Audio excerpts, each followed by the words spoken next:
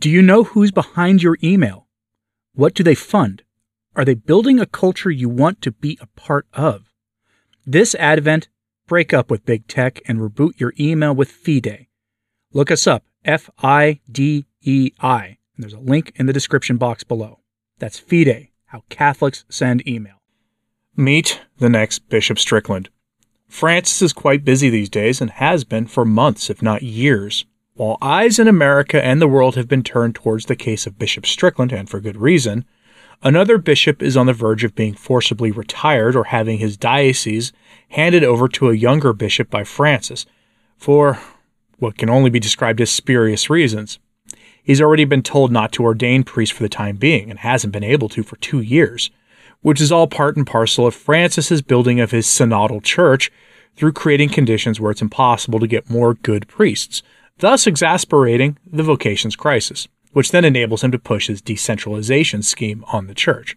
That's what the synod was about anyway. Here we have a story few are noticing out of Europe, so let's dive into it by heading over to Info Vaticana for this headline. Will Rome appoint a coadjutor bishop to Monsignor Dominic Rey, Bishop of Fréjus-Toulon? This is a complicated story that goes back a few years.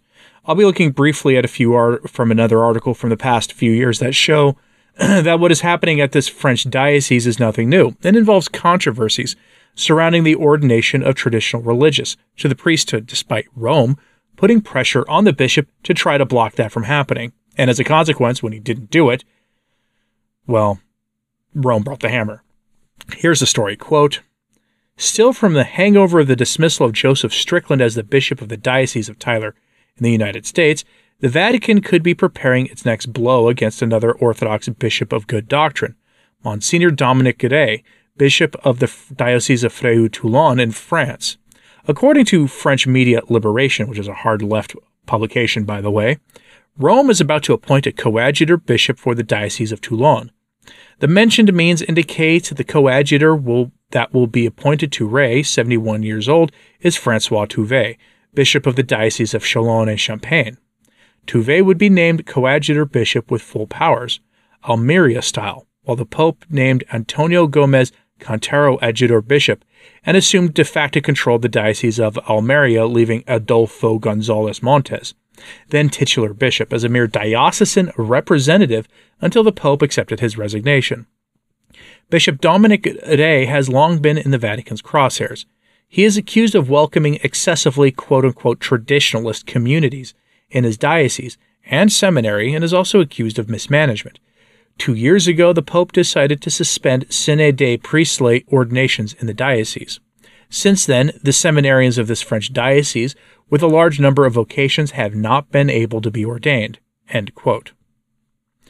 A coadjutor bishop is on paper a bishop who is assisting the bishop of a diocese and is learning how to run the diocese in question until the bishop retires, at which point the coadjutor bishop automatically becomes the bishop of the diocese. It's done for a number of reasons, including for the obvious reason, which is health reasons. But it's not a new practice. It's happened countless times in church history, and there have even been a few times when the papacy was passed on in that way, though not since like the 11th century, since it wasn't exactly popular with the College of Cardinals at the time. Now, as this story made international headlines, I'd covered some aspects of the story a couple of years ago. The problems really took shape in this diocese a couple years ago when some illicit ordinations of religious occurred. Valid, but illicit. Alatea provides us the succinct details here in this article from June of 2022. Quote, "On June 2nd, 2022, Rome asked the Bishop of Fréjus-Toulon, France, Bishop Dominic Rey, to postpone the diocesan ordinations planned for the end of the month. Since June 2nd, the Vatican has not spoken. However, the decision to suspend the planned ordination of 4 priests and 6 deacons just 3 weeks before it was scheduled is rare. Among the explanations for since then, which remain speculations, one seems to be the question of the reception in Toulon by Bishop Rey of many members of new communities with a lack of discernment or accompaniment." Interesting phrasing there. Alcuin Reid, who arrived in 2009 in the Var, is a Benedictine from Melbourne attached to the traditional liturgy. Before that, he worked in an abbey in the south of England. It would seem that in both places his presence was not well received.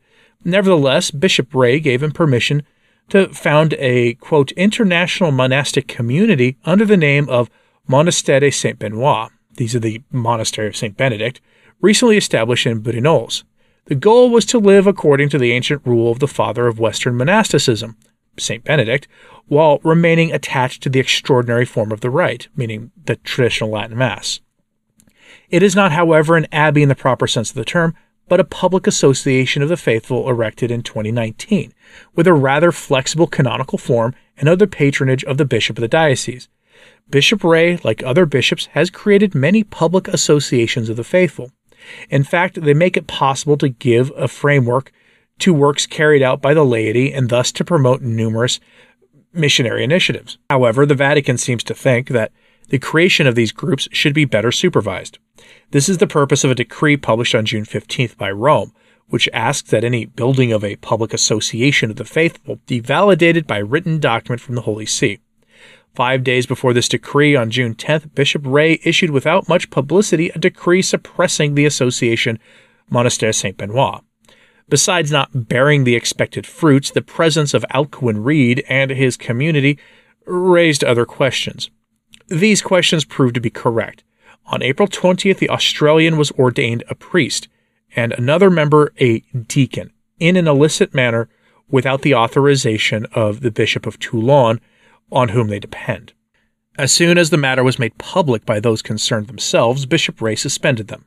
Faced with the obstinacy and disobedience and their refusal to explain themselves, notably by not providing the identity of the ordaining bishop, their association was dissolved, and very lengthy quote. That story, the ordination of Dom Alcuin Reid, made waves, especially since the bishop who ordained Father Reid has never been identified. That priest only said that the bishop who ordained him and his brothers in his order is a priest in good standing with Rome, leading many to suggest that it was Cardinal Mueller who ordained Father Reid secretly, especially since he was known to have been traveling in the area at the time of the ordination. Keep that in mind as we consider the increasing public attacks on Cardinal Mueller as a dissident by the modernist media. Again, they call him a dissident because he tells the truth about things going on in the church. But that's some backstory and context for what's happening in France now. Another bishop is effectively getting canceled for being too friendly to sacred tradition. I have to wonder if he was ever told that there is no such thing as the deposit of faith like Bishop Strickland was. Now, the coadjutor bishop is going to effectively be the real bishop in that diocese, and Bishop Ray is simply going to be reduced to a figurehead until he retires in 4 years, or if he passes away before then, or if he retires early. That's the Church of Mercy for you folks. That's synodality. Back to the original article. Quote, the appointment of a coadjutor bishop could be the result of the investigation, to which the diocese pastored by Dominique Ray was subjected and which concluded in June of 2023.